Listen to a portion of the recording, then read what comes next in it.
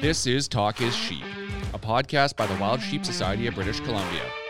Come along as we take conversations that matter to you into the high alpine.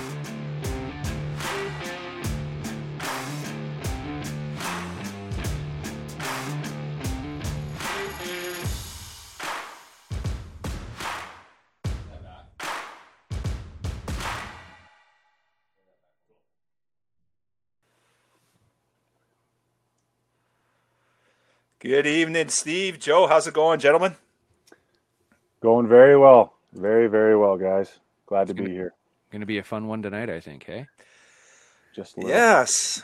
Yeah, I think we're going to get into some meat and potatoes here. It's there's been a lot of talk around the community as of late, the last couple of months here around, this kind of this latest campaign that came out, the large carnivore hunting and the social license to hunt paper that was released by Chris Darramont and a bunch of his colleagues. So it's pretty interesting. It's sparked a lot of debate. And of course, the Wild Sheep Society BC has been quite active in this. When this first came out right away, we had a press release out around this, kind of taking a position statement on it. And, we've had a lot of dialogue since. And since then, we've released our Act Now campaign. And both you gentlemen are on there. So, Joe, Steve, thank you for all the work you've done and in spreading the word about, the things that, we've been sort of struggling with internally in the society with this paper and some of our concerns. So tonight we're going to focus on that. We're going to talk about what the Wild Sheep Society BC is doing, kind of the backstory, where this came from, how we perceive it, and, why we've kind of taken the stance we've taken. We've got a little bit of, feedback. I wouldn't say backlash, but there's been people out there kind of not understanding why we're doing this. So I really want to dig deep tonight on why we've done this, why we're kind of, why this is our hill to die on, if you will, why we've taken a stand and how kind of the Wild Sheep Society fits into all this. So, let's start off with, I guess, talking about the Act Now campaign. And, Steve, if you want to jump on that, on what the campaign is and what's involved there. Well, basically, it was something that we saw coming for the last couple of years, and we knew it was going to come to a head. And I believe in January, we started to get some waves that it was building. So we jumped out ahead of it there to try and rally people to engage their elected officials. And then, 3 weeks ago, this paper dropped. And we knew it was time to put the wheels in motion to get a little more organized. So we created the Act Now campaign. And the idea of it is to get hunters, conservationists, anglers, shooters, and anybody who wants to see wildlife on the landscape to get involved, to sign this paper and to engage their elected officials, as I said, to let them know that wildlife is more important to them than being managed socially. And the end game of it is to have 25,000 letters, physical, delivered to the legislature in June. And that's it in a nutshell. Okay, so you mentioned anglers, shooters, and this campaign's not exclusive to the hunting community. We're spearheading it, but why anglers? Why would they care? Why do shooters care? What's the issue there? Because we know that it's the death by 1,000 cuts. They're not going to stop with the grizzly bear, because if they would have, we wouldn't be dealing with this now. They're coming for wolves, black bear, bighorn sheep are mentioned, elk are mentioned, cougars. They're going to chip away slowly. This has been the MO across, not just across BC, but across North America and the world. You see it from California going after the black bear into Africa with Cecil the lion, which we'll get into in a little bit. But anglers, we know some of these organizations do not like catch and release fishing. And if you think they're going to give up on just catch and release fishing and leave fishing alone, it's I don't even know how to describe it nicely. It's you got your head up your ass, right? So shooters, you like going out into the backcountry. Well, guess what? Some of these groups do not want you recreating in the backcountry. So it's about everybody. As you say, as somebody said, it's our hill to die on. If we want to die on it, we're going to. And as Joe said it beautifully, how many hills do we have left? So that's why everybody should care. Yeah, so Joe, maybe touch on that a little bit. Like, why are we worried about bears and large carnivores? And I know there's a lot of people out there that are maybe saying, I hunt deer. I don't really believe in bear hunting anyway. So why do we need to take a stand on this? So, like, why is that an issue for us? In my opinion, I think the biggest issue is this isn't about our right or our perceived right to hunt. This battle right now is about effective science-based management of our wildlife. So, I mean, even you talk about shooters and anglers, this is anybody that truly enjoys our outdoors in British Columbia and cares about effective management of the wildlife that inhabits the hills around us.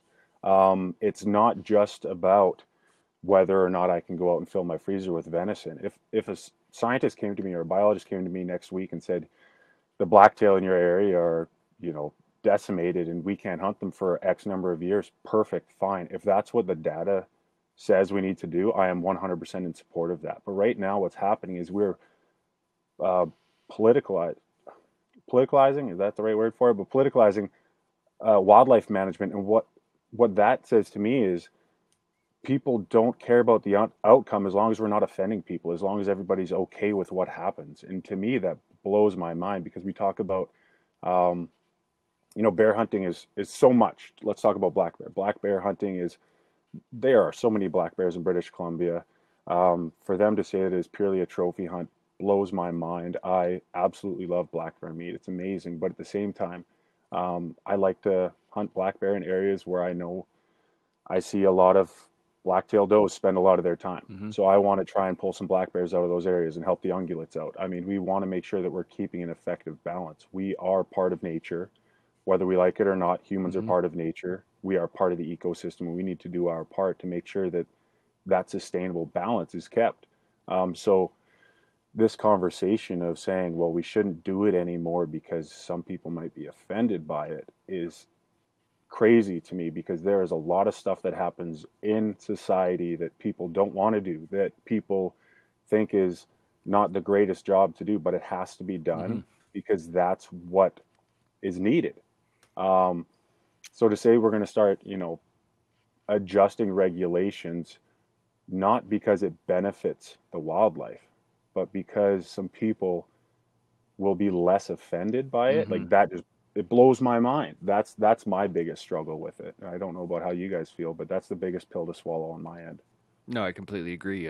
Chatting with Kyle earlier, and I believe BC has anywhere between 120 to 160,000 black bears, and that's the biggest population in North America. And to say that we're short of them it's narrow-minded, and it's selfish, right? And as you said, we're a part of nature, and everywhere you go, we've had an impact. And if it's a beautiful myth that if we left nature alone, it would balance itself, right? The only way that's going to happen is if human beings are wiped off the landscape. And, well, realistically, that's not going to happen anytime soon. So we have to do our part. We would have to, Kyle, you can go ahead and jump in a sec, but I think in order for that to happen, we would have to stop putting in snowmobile tracks, cross-country ski tracks, logging roads, ATV trails, mountain bike trails, jogging trails, all of the above. Any of that we do there has an impact. That's right.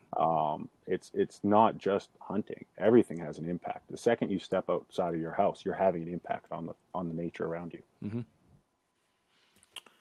Yeah, absolutely. Actually, we have an interesting podcast coming up here shortly with a university graduate biologist talking about non-consumptive users in the backcountry, right?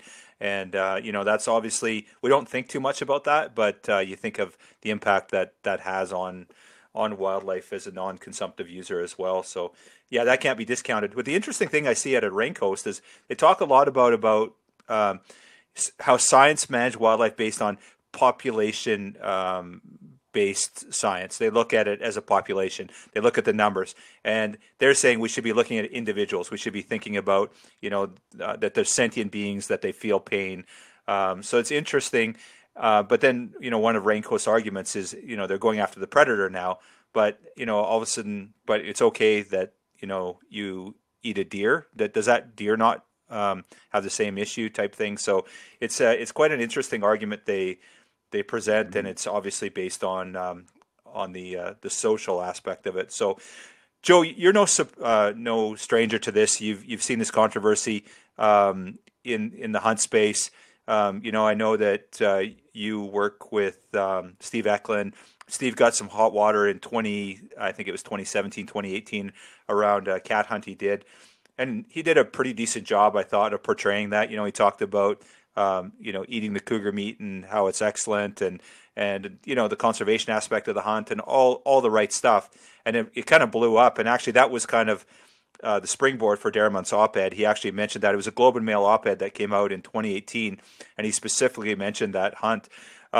So, kind of talk about your experience and what you've seen from the anti-hunting movement, or, the narrative around that you've seen over the last few years, and your approach to it. My approach to the anti-hunting movement, I spent a large amount, my previous careers, I was a professional athlete, and I spent a large amount of my time in city centers where most people didn't understand what it meant to be a true lover of the outdoors, what it meant to be a hunter or fisher or anything like that. They didn't understand the concept of why it is that we go out and we hunt and we fish, and why we care so much about the outdoors.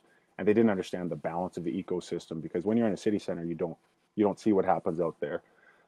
So I saw the biggest issue is just a general lack of information, and a general lack of willingness to have those conversations as well. I do know, as a hunter, it took me a while when I'd start to have those conversations to not immediately get my back up, and not immediately kind of grit my teeth and kind of act defensive. I needed to understand that these people were coming at me from a position of just, they were very misinformed. They were believing and understanding the loudest voices that they had heard previously, and they were misinformed and they were misled. So I've really tried my best to have the right conversations and try to keep an open mind to anybody who is willing to hear more about what it means to me to be an outdoorsman, what it means to everybody else, everybody I've ever been around, why it is that we truly love what we do, and the strange dual pull of, yes, we are conservationists and we truly love the outdoors, but at the same time, I go out and I kill deer. I go out and I kill elk. I kill animals. I fill my freezer with their meat. It does not mean that I don't truly love and care about those animals and those species.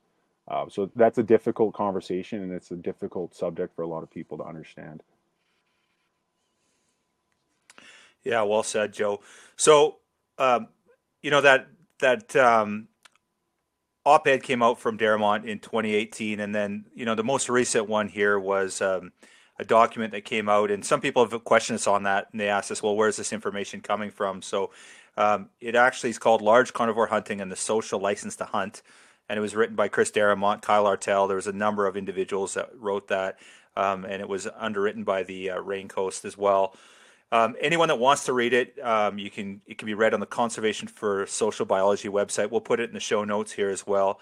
But that references that document. But one of the statements they say in there, and when they say we, they're referring to Raincoast, developed a modified model, which we refer to as the social license to hunt. So this is the narrative that they're creating, and they're basically advocating for, the social license management. And they go on to say that the new study suggests killing predators like wolves, grizzly bears, and cougars for trophy is a potential threat not only to these sensitive animals, but to other hunters. So that's kind of their argument in it. So it's interesting that they reference that. So,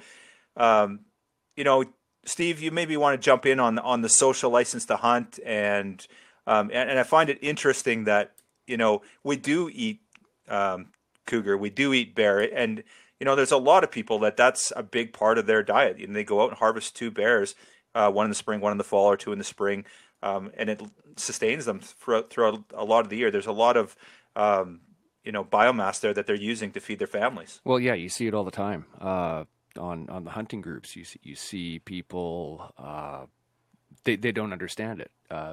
You see it in the hunting community. Somebody goes, "Oh, well, why did you shoot that spike? You got to let them grow."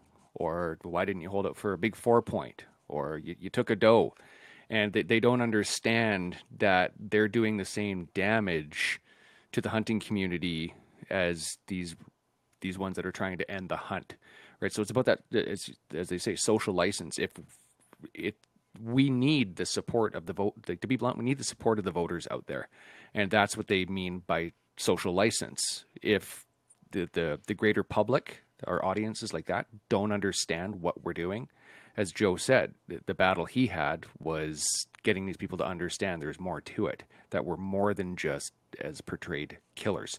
And until we change that image, we're going to be having this fight. And they've picked a beautiful argument to have, right? That is where our biggest challenge lays. We can throw the science in front of everybody. We can say, like I did, there's 150, 160,000 black bears. There's 30 million whitetails across North America. But all it takes is that one picture of a poorly posed animal or anything like that, and that's what they're gonna run with. So until we change that image that the non-hunters see, that's going to be our biggest challenge. Well, and it seems like some of these pressure points are events, right? So, there's certain things that happen. A classic one recently in our own community is Takaya, right? So, that one got a lot of publicity. And then, some people in our own community do a great job of, portraying, wolf management, wolf hunting, that sort of thing. And, there's, I think we also have to look internally at our own community on what we can do to help you said it. You said it beautifully there, right? It's wolf management. It's wolf hunting. It's not only good wolf is a dead wolf. It's not kill them all. It's not smoke a pack a day. That does absolutely nothing for our social license for these people that don't understand the science behind it. Mm-hmm. And it's also, well, it's elevating the positive that's coming from that as well. I think if rather than look at this, I killed a wolf, talk about the fact that you saved how many deer. If it's in an area where there's elk, you saved how many calving elk. That's right. Things like that. We got to focus on the positive of what we're doing. If we're going out there saying as hunters we are conservationists, let's focus on that side. The conservation it's side. Not about things. Yeah, exactly. And it's not about being the consumptive user. Focus on what we do as giving back. And again, talking about Chris Darmon in his paper, how he talks about the fact that we are, as hunters, we should not be considered stakeholders because we are we're pulling resources from it. We'll focus on what we're doing to give back because a farmer talks about the crops that he's growing. He doesn't talk about the thousands of beetles he has to kill on a daily basis to keep those crops thriving. Let's focus on the benefit we're doing, the fact that wolf calls are necessary for woodland caribou. Let's focus on the issues in the areas where sheep are being reintroduced and how we're effectively managing the predators in those areas. Focus on that side of the story. Don't focus on I killed the biggest, baddest wolf in the area. That's not what it's about. That's right. And the reality is that as hunters, we want to see wolves on the landscape. We don't want to extirpate wolves. I've never heard, and that the problem is that narrative gets skewed. People hear smoke a pack a day, shoot everyone you see. The problem is there's an overabundance, which is, threatening certain species, woodland caribou, one of them. And that's our concern, right? So obviously we want to see that managed and we want to see it done properly. But I don't know of any hunter that says I never want, like one of my favorite things being out in the wild is seeing a wolf or seeing a grizzly bear. To me, that's as good as it gets for me. So this whole narrative, I think we have to revamp our approach to it and start, we have reverence for these animals. It's just the balance is what we're concerned about, right? No, absolutely. Like I've seen far more bears than I killed. I've seen far more deer than I killed. You name the animal. I have seen far more of them and let them walk just because, as you said, we enjoy seeing them. I'd probably beg to differ. It's just because you're a shitty hunter, Steve. Well, yeah. Whatever. That's right. I was thinking it. Um, Go ahead, Joe. No, I was just going to add to that point. Absolutely, it's. I think there is a certain amount of locker room talk that was carried over into social media and into portraying things, and it, it's very easy for an individual sometimes when they drop in to take something out of context, when there's a simple image associated with a quick and easy comment, something that you might say to the guys, Hmm. because you can say it, or I shouldn't say the guys, but to friends that hunt, you can say it to them because they understand the underlayers. They understand what's really happening behind it. There is so many stuff that everybody says in their daily life that if taken out of that specific moment or out of context, That's and there right. is no backstory to it, it will blow people's mind. They'll think, wow, that person's, completely out to lunch. But we take that for granted, and there's too many people that don't consider that before they post, before they quickly throw something up. And you'll talk to a lot of people and they'll go, wow, I didn't think about it when I posted it. I wish I had done it differently. and, Hmm. and us as hunters, I think we need to, it's not about us holding our tongue or not speaking our mind. It's about us just doing a better job at educating individuals, because everybody that I've had an effective conversation with about what it really means, or explained situations, explained what really happens, why we do what we do, you would be amazed at how many of these people that are right now, they're teetering on the fence and they're willing to listen to either side. Uh, If we have the facts on our side, we have the science, we have everything. We're just doing a very poor job of communicating it at times. So, That's right. um, if we can present that properly, it's going to do an amazing job, and you would be amazed at how much support we really have waiting there for us. Hmm. We just have to have those conversations and do it effectively. Yeah, like some also say it. Some pictures should not end up on social media. Some conversations should not end up on social media. As you said, keep it to your core group, and the stuff that should end up on social media is okay. I took a deer. It was part of a scientifically managed hunt. I got 80 pounds of deer. I fed my family for this long. Right. That's the conversations we need to be having. Mhm. Yeah. So, okay, let's just touch a little bit more on this. Some people have been asking us why are we doing this now? Why are we, making our stand? And I'm going to share a quote out of that last document from Daramont that says, if policymakers perceive that hunters fail to satisfy or have lost their social license to hunt, the apparent political risk of maintaining regulatory approval can provoke policy change. So we've seen that with the grizzly bear, right? Horgan comes in, Donaldson comes in and says, you no longer have the social license to hunt, that society doesn't support this. So that's where they're heading with this. And I think it's important for us to note through our Act Now campaign that, are they going to close wolf hunting tomorrow? Are they going to shut down black bear hunting tomorrow? That's really not on the table. That's really not where this is heading. This isn't a short term thing that we're concerned about. What we're looking at is, they've spent decades of building their case against hunting, and they've been successful. They've taken away grizzly bear in the province, and it's not stopped. Every single, they're constantly coming after us with the narrative. And that's where I think, as a society and as our board of directors and as our committee, we sat down and said, we have to stop it here. We can't just tolerate it, because I think it's safe to say we're a little bit remiss on the grizzly bear, that we just sat there and it just went away, and we didn't do anything. We didn't try and stop it up on the run up to the election. You know, why weren't we on election day up there voting and making a stance based on what was being said by the political parties? This wasn't a surprise to us that a week after the election they canceled the grizzly bear hunt. So, I think we have to start, being more proactive and less reactive. And I think that's a big part of the issue with us, personally. So, Well, absolutely. I think that's something that goes along with anything that's been in place for a very, very long time. You think that it's going to take this huge event to change what has existed because it has been so consistent for so long.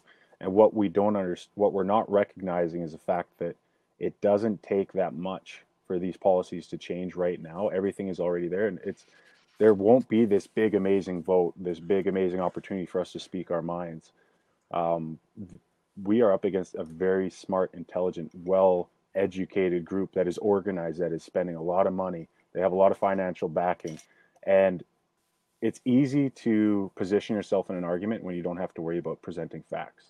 That's another issue that we're facing right now. We have to make sure that we're crossing our T's, dotting our I's, and presenting 100% facts. There's a lot of individuals and groups and organizations that are not doing that and coming after us and flooding everybody with mistruths. And that makes it a big challenge. Another thing is the paper you're talking about, it talks about the fact that, well, right now the social license to hunting would be much safer for deer and ungulates if we just gave up predators. But in that same paper, they start listing sheep and elk as trophy animals. Well, guess what? And they say, well, this will all go away if you just get rid of predator hunting. Well, there will always be the most uncomfortable subject in the room. As soon as you get rid of one subject, you're at a party and the least liked person leaves. Well, everybody there isn't equally liked. There's always going to be that least liked person there, that one person they're going to be like, ah. So that's the exact same thing that's going to happen. So guess what? It might not be tomorrow, but 5, 6, 10 years down the road, they're going to come back and they're going to go, well, guess what? Now your social license for hunting on this is going as well. And again, the biggest issue is that based on biologist studies, based on scientific data, that we need to be removing this? No, it's based on your social license to hunt, public perception of whether or not that's acceptable. Well, who's going to be going out there and making sure that we are keeping everything in an effective balance? Where's the funding for that going to come from? What's going to happen? Like, you start removing these governing bodies and it's going to crumble. That's the scariest part to me, is what's going to happen long term here. It's not about, yes, whether, this hill is our hill to die on. It's like Steve, you alluded to earlier. I said, how many hills do we have left before we completely lose this battle? Because you won't be sitting there holding on to your last tag, fighting for that last tag. That last swoop is going to go in a landslide, because once we lose enough ground, it's a landslide victory after that. The game's over. That's right.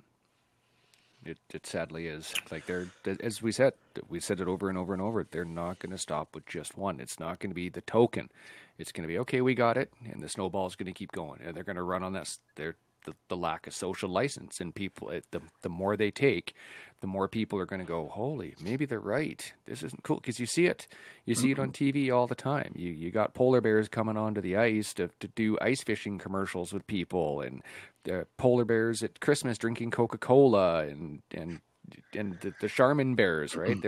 They're making them seem commonplace. And unfortunately, the other day there was. I think it was in 2 days down by you, Joe. There was a cougar or two cougars that took and killed 2 dogs, and there was another couple of dogs that were injured. So 4 dogs in a week, and the COs said that they were losing fear of people, as they were going to in a semi-rural, semi-urban environment, and all of a sudden it's people's fault, and the cat's the victim. But what they're doing is they're spinning that narrative there, right? Yes, unfortunately, the cat had to be euthanized, but they're going to lose their fear of people the more we Disneyfy them, right? That people are feeding coyotes in Stanley Park, right? They're taking the wildness out of these animals, and it's going to get somebody killed. It's just a matter of time, and that's why it's natural for an animal to have a fear of human beings, and that's part of us being in the landscape. Like last year, I saw probably 8 to 10 grizzly bears, and they did not care. And here we are, 3 years out from the hunt. They've lost that fear of people, and this is 60, 80K from Prince George. These bears didn't care we were there. A couple of years ago, they'd be gone. You wouldn't even see them. They just now meander because they got no reason to be scared, and it's just a matter of time before somebody gets. Somebody got bit by a coyote down in Stanley Park. Imagine if that was a cougar grabbing a kid, right, or a bear. It's a matter of time, and that's the part, the scary part that people are missing from this argument. Mm-hmm. Yeah, for sure, Steve. Okay, so one of the things that some people have reached out to us and talked to us about is, Chris Daramont's been on a few podcasts of late and sort of undermining, the science-based argument, right? Of course, their narrative is a social license to hunt. So, of course, they're going to undermine the science aspect of it. So let's maybe talk a little bit. One case that comes to mind, and they actually cite this case in that paper, is Cecil the lion. For those of you who don't recall, Cecil the lion was in 2015. There was a kind of a famed lion, apparently, although the locals in Zimbabwe were unfamiliar with the famousness of this lion. But he was killed this lion was killed in Africa by a rich American dentist. And of course, it went viral, and that actually was one of those landslide events that changed policy. So from there was a bunch of restrictions. Airlines put restrictions on what you could bring back from Africa in terms of animal parts. There was 3 Senate bills that went through that never did get passed, trying to restrict this. There was a bunch of things done around the world, but basically they stopped lion hunting in Zimbabwe. And Zimbabwe actually historically had quite a successful history of being successful in conservation. They were well managed. They were well funded. Hunters were coming over there. They were spending the money. So when Cecil the lion went south, 2016, there they are. They've got 500 lions. The carrying capacity was too much. They had no one to manage them. So they actually wanted to call 200 lions. I think in the end they ended up terminating it. But it's interesting that this is a scientific argument that goes to show you that managing wildlife based on science makes sense. And that was one of the arguments they used against sort of hunting in their paper and the social license to hunt. Meanwhile, they're having to call these lions to manage them, right? Well, absolutely. And the thing people need to understand is that there are, reactions and consequences to every decision made. So, sure, you want to ban wolf hunting. Well, guess what? You're killing countless numbers of deer, of sheep, of caribou, of everything else. Like, there is a consequence to every decision. And right now, that's all being calculated, and biologists are studying it. And like you mentioned, over in Africa, they are calculating, and they're saying, well, if we have X number of lions hunted per year, that means that we will get these funds to sustain this large of a property, make sure there's no poachers coming onto it. We'll make sure that, these species are thriving here, and we can run our effective safaris, things like that. Like, it's all this big system. And as soon as you start, you can't just put a Band-Aid on it and go, okay, well, that's just going to fix that one isolated issue and everything else is going to stay the same, because it's not. Everything is this big interconnected web. And a lot of people just don't understand that, like, everything is connected. Every decision we make has a consequence. There is backlash. There is issues that we are going to create. And that's, again, I think that just falls on us as hunters. And one subject I want to talk about is, the social license to hunt, and Chris Daramont's suggestion in the paper is that we should just give up the fight because it's challenging and it's never going to go away. So you might as well just start picking the toughest battles and the longest battles and giving up on them and quitting.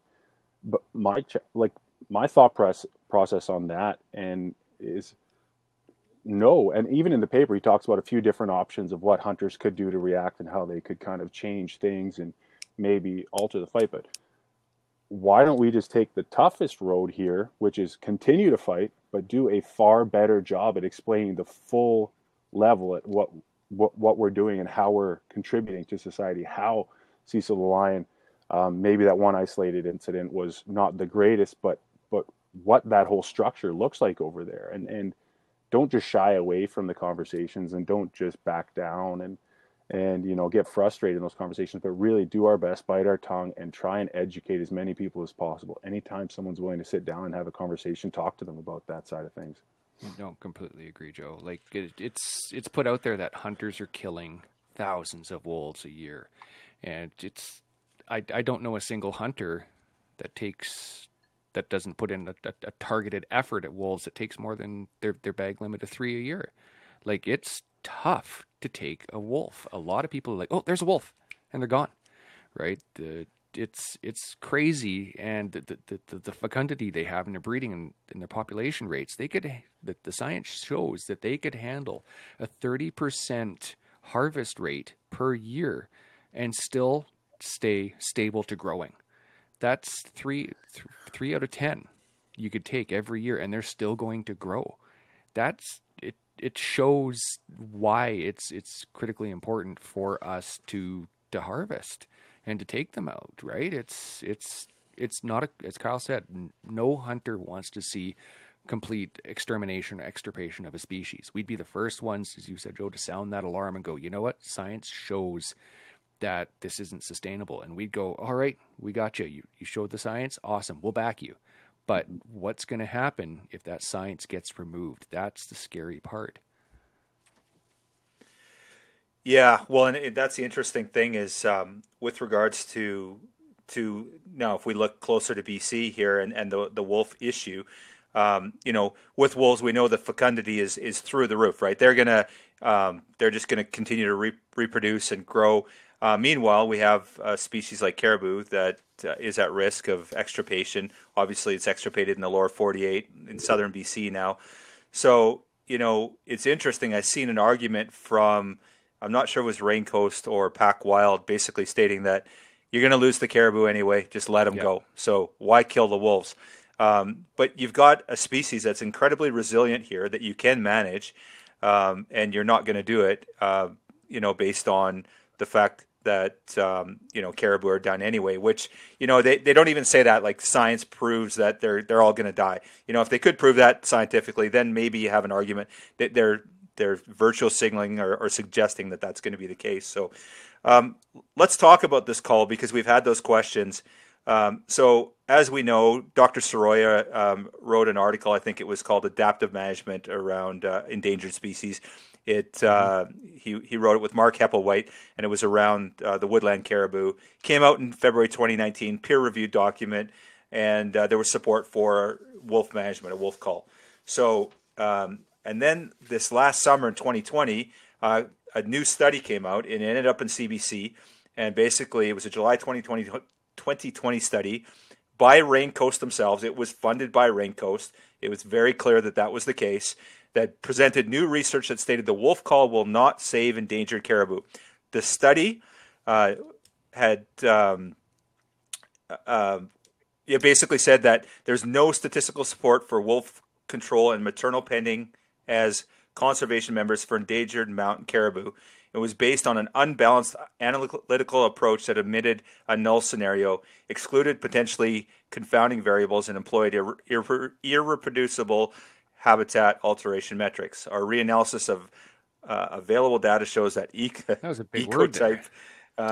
Yeah, exactly. Written by scientists, ecotype identity is a better predictor of population trends. So basically, what they're saying is, they're doubting Dr. Soroya and Dr. Heppelwhite and that team's information and saying that no, ecotype is actually a better predictor in this case, and that should be what should be used. Now, from what I've heard, I've made some phone calls today and had some dialogue around it, and basically, the consensus is that obviously Dr. Soroya and Dr. Heppelwhite don't agree with that, and there is a alternate paper that's basically going to state where they come from that perspective. But as for right now, there's been really nothing come out. Obviously, it's going to take some time to produce that document. So, right. Again, using the data that suits them in this case, but not really providing solid, broad-based data, right? So it's interesting. And here we have a species at risk that we could do something about, and they're doing their best to terminate that call, right? Just a couple simpler questions. One, why are wolves more important than caribou? And two, why do they hate caribou so much? Why do they want to see an extirpation of the caribou or an extinction of the caribou at the expense of the wolves? And right? It doesn't make sense to me. The challenging part to that is it's not even at, they want to see the extinction of the caribou, but it's not even that you have to trade one for the other. There is the potential for coexistence here. Absolutely. So long as we monitor it and we use the data and the information and the studies, but instead we're just supposed to trust them, give them all the power. And again, it's just trust us, just give up. It's trust our science, not similar yours. Story to what's happening right now with the social license to hunt. Trust us, just give up on that. Well, guess what happens? Caribou go. Then what's next? What's going to happen when the moose are struggling in certain areas? Because we know the moose are struggling in certain areas. So now they're going to come to us and go, the moose just weren't meant to be there anyways. Mm-hmm. And this is what happens. These predators, when they're out of control, they decimate populations, and they're just going to work their way down the list. And then all of a sudden, we're going to be sitting there going, "Well, yeah, but no hunter ever pulled a trigger." I That's mean, right. that's the thing. It's this social license to hunt, and that we have to back down and quit and not have the uncomfortable conversations. Guess what? If you want to make it through life, you have to have uncomfortable conversations. If you ever want to succeed in life at anything, you have to push and you have to fight if you truly believe the cause or the end goal or or the species that you're fighting for is worthwhile. You're going to have those uncomfortable conversations. You're going to fight those fights, and you're going to continue to do whatever you do. Sure, some people say, "Oh, killing one wolf isn't going to save an entire population." Well, guess what? Then I'm going to try and go out and kill two if I have to, or I'm going to raise awareness for the importance of harvesting these wolves in these areas. That's Like right. that's what we need to be doing. It's not, okay, things got tough, we should pack up and go home. We should quit. We should give up on these people. We should, or not these people, we should give up on the caribou, because it's going to be tough if we want to win this. So we might as well just give up. Like that mindset, just I don't jive with it. It's difficult. It's a tough pill to swallow. Yeah, like as they say, they'll balance themselves. No, they'll, as you said, they're going to move around. They're going to find the next source of prey. Once the moose are gone, they're going to find the deer. Then they're going to find the elk, and then they're going to start coming into ranches, and they're going to start hitting more food supply, and they're going to have nothing left, and you're just going to have a overpopulation of wolves and no ungulates left, and everybody's going to be rubbing their hands together, going, "Whoa, why didn't we do something?" Right? And it's a scary, scary precedence, as I've said. I not liking the way it's looking, but we need to get off our asses and do something proactive. Yeah, and just in all fairness, one of the arguments that Raincoast makes is, well, it's about habitat loss. So we know that, right? 100% So, agree. you know, but the problem is we're doing a horrible job of managing that, and we have to look at our government to that and take some accountability there. But due to habitat loss, resource extraction, encroachment, all these different issues, that's the real root of the issue. But we also know that that's decades or quarter centuries or Eight, half or full 80 centuries years for the 80 solutions. years for the old growth for the caribou to get their Well, food supply back. and again, it just, sure, habitat loss is a big part of this right now. But just because one species is thriving and one species is struggling because of that habitat loss, doesn't mean you let one side die. That means you That's right. intervene and you say, okay, how can we maintain this balance until this old growth does come back in these regions? How can we do it? Exactly. How can we make sure everything thrives equally Hmm. until it can catch its breath, until it can balance? I mean, apply that same concept to anything else in society these days, in a classroom, in anything. Oh, certain kids are doing amazing in school right now with COVID going on, but certain kids are struggling with depression and having really difficult time with their grades, things like that. Those kids are going to fail in life anyways. Just ditch them. Like, That's right. think that's literally the That's policy. That's the absolutely. principles that they're applying to this. I mean, how can you accept that and think that you are doing good? Let's let this group completely fail and not even try to help. And that's exactly what it boils down to. Why is one more important than the other? Why one at the expense of another when we can help it all? Mm-hmm.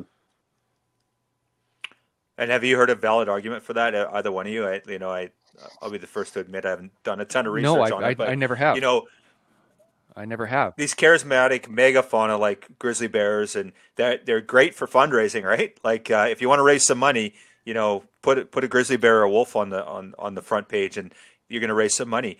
But I don't understand the logic behind. I guess the premise is they don't want us killing anything, so start with that, and then if we're killing caribou, they'd probably be upset about it too, right? So, Well, that's exactly it. but Yeah, If you grab the cute and if you cuddly ask ones. somebody, do they want people hunting wolves? No, they don't want people hunting wolves.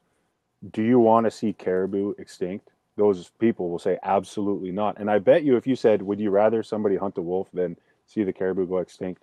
They would say, well, fine, then those wolves, but only those three That's wolves right. with, the dots on their back. But you have to know which three wolves it is. Yeah. Unfortunately, we don't know which three wolves always.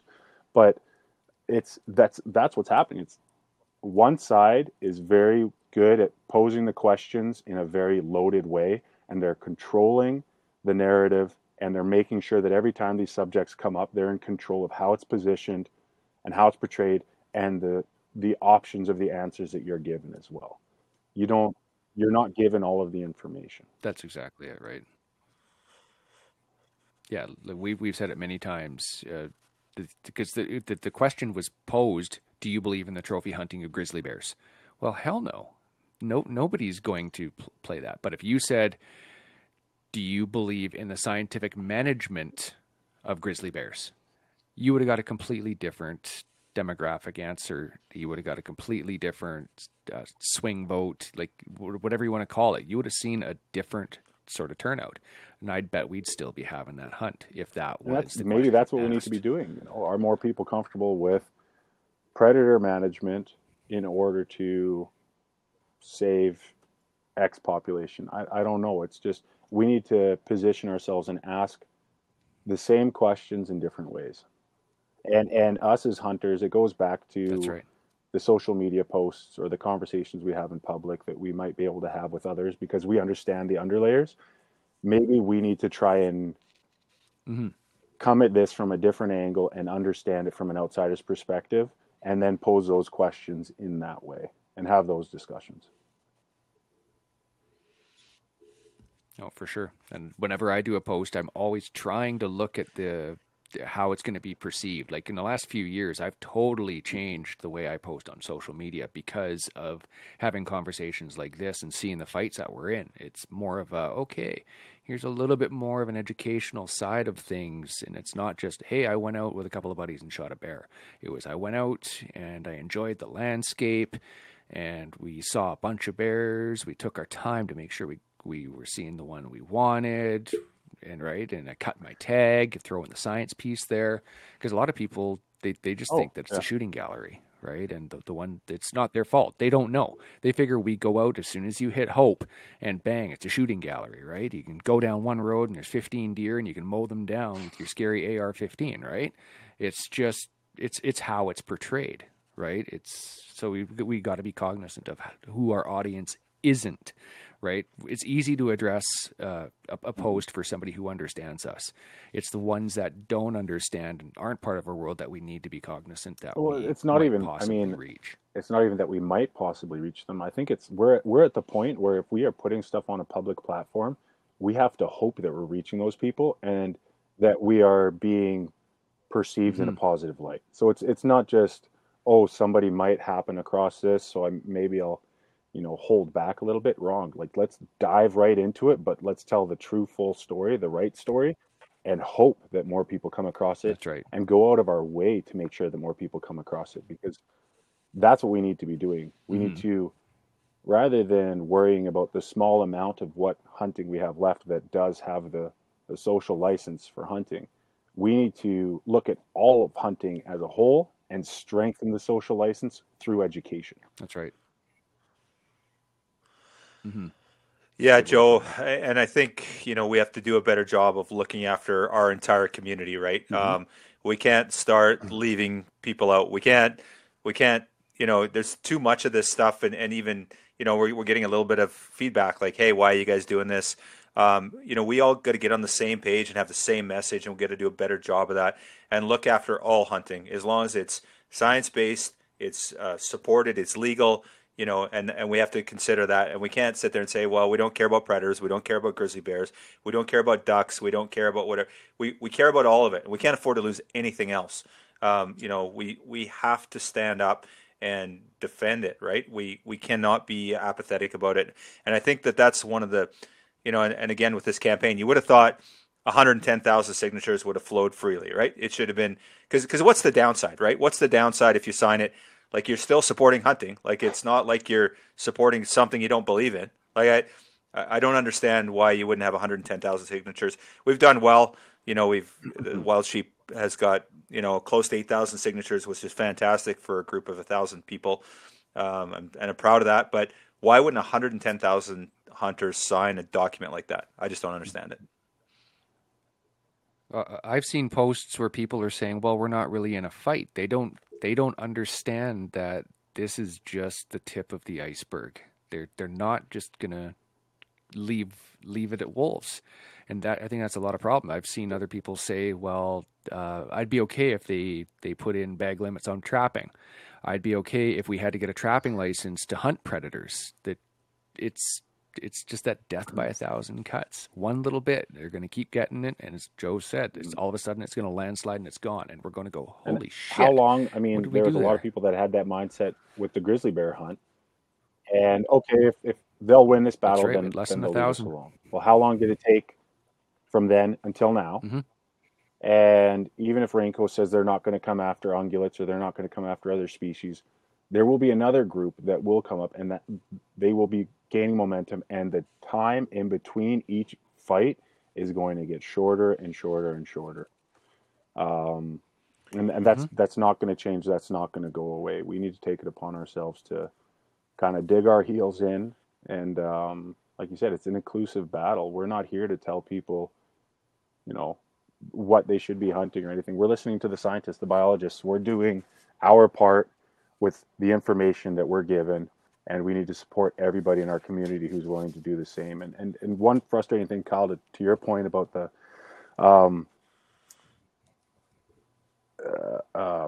trying to get all of our emails submitted and you know, the signatures and the autographs. The frustrating part to me is that, I mean, I'm extremely passionate about it, and I know a lot of individuals who are extremely passionate about it. I know a lot of Mm-hmm. extremely passionate people who I had to speak to numerous times to get them to sign it. And I saw them having these arguments on Facebook groups for months and years, ever since the grizzly bear hunt. And they're going to take half an hour to write a Facebook post, but they won't take 15 seconds Yep. to fill out a form. And the form is literally first name, last name, email, and your postal code, so you can get your MLA. And that's what we're asking for. And it's just a general show of support. And I guarantee those people, if they had, like, the number of surveys people fill out on a general basis for goofy reasons that are, but they'll fill them out all day. But as soon as there's actual weight behind it, there's this apprehension, and it's strange. Like, still today, you go on Facebook groups or any online forum, and people will be having these huge battles. And what harm does it do to show support for something? Even if we're not in a fight, just be heard and be proud and say, yeah, absolutely, I support this. Well, I mean, we are in a fight, but even if they didn't think we're in a fight, why would you not want to stand up and say, heck yeah, I'm a hunter and I support Mm-hmm. this? Yeah, we need to be proactive instead of reactive. Like I've seen, like as you said perfectly there, like people will spend 40 minutes to do a Facebook post to find out what kind of car they would be or what transformer they would be, right? And then they're sharing it to all their friends going, "Hey, check this out, you got to try this." But you're not seeing the same sort of 15 seconds towards something that we made so incredibly easy to save. I have friends the that privilege I'll to message hunt. them the link and I'll have conversations with them and I'll say, hey man, did you fill it out yet? No, not yet. I'm going to take a look at it today after work. And then 3 minutes later, they'll send me 4 different memes on goofy stuff. And I'm like, dude, if you had time to look up goofy Yes. memes to send me, you had time to fill out the form. Like, quit dragging your Yep. feet, fill it out. We need all the support we can get. We're a minority to begin with. If you look at the Absolutely agree. population, individuals that hunt and individuals that Yeah. believe in, like, We are. all of this, we are a minority. So we need everybody. Absolutely. So I watched a webinar the other night, and somebody asked, you know, are these campaigns effective? Do they, you know, do these signatures matter? So I'm kind of curious what your guys' thoughts are with regards to that. You know, it seems to me the squeaky wheel gets the grease. When I go see my MLA and I talk to my MLA, she listens. Does it change the way she approaches it? I guarantee it changes it more than if I didn't talk to her, right? So, you know, how do you guys feel about that? Is a campaign like this, are we just wasting our time writing this stuff, or does it matter? I saw that same webinar, Kyle. Anyway, I can say wholeheartedly yes. That's where you and I met.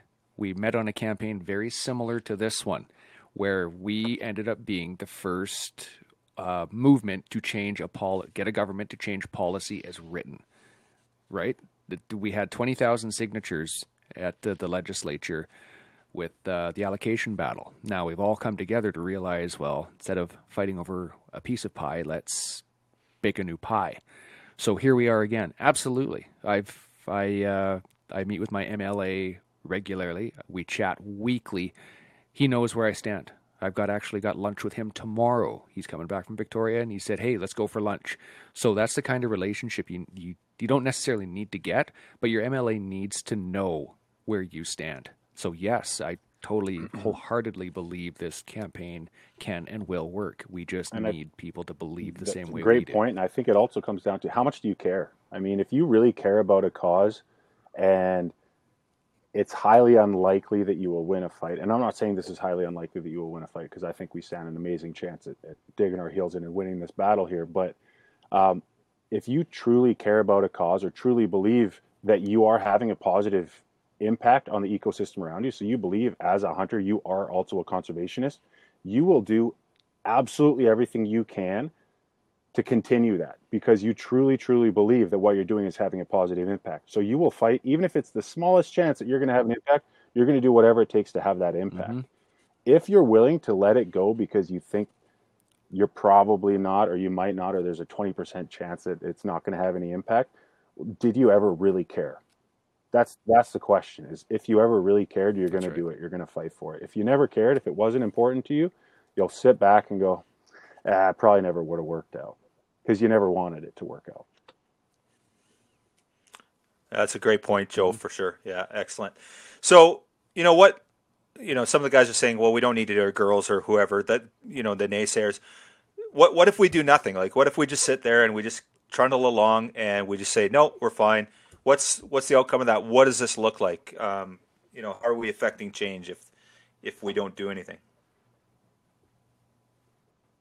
Well, we saw the grizzly bear hunt go. We had only 4,000 people showed up to voice their opinion, yay or nay, and less than 1,000 of those 4,000 was in support of it.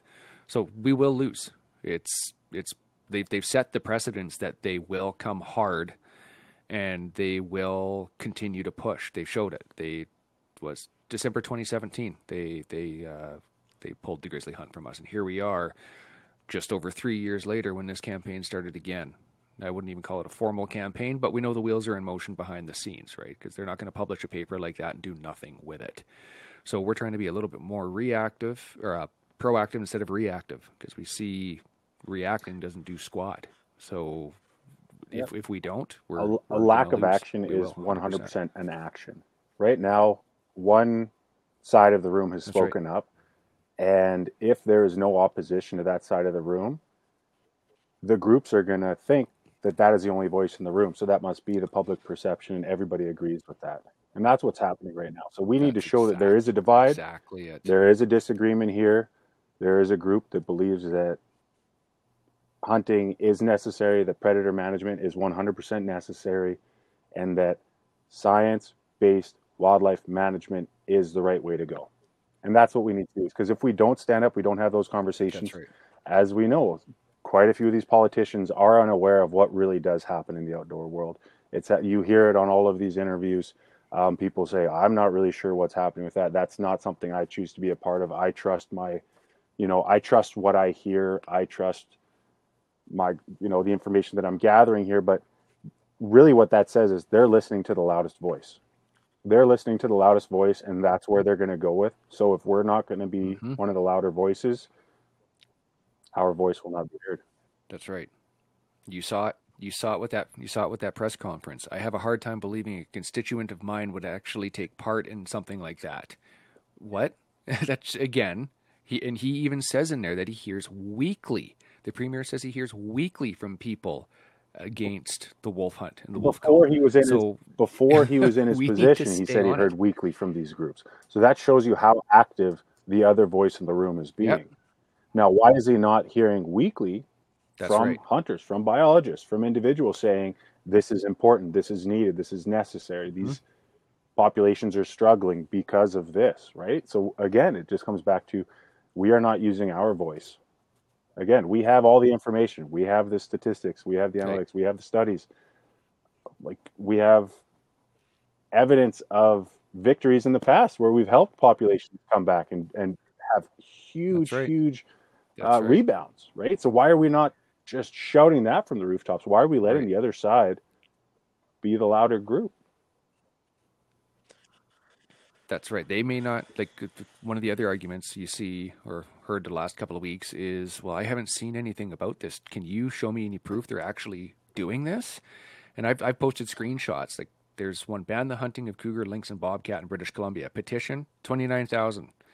Takaya's legacy moratorium on wolf hunting 72,000. Save BC wolves 502,000. We're trying to get 25,000. So they're constantly in motion. Even if you're not seeing it, they are constantly in motion.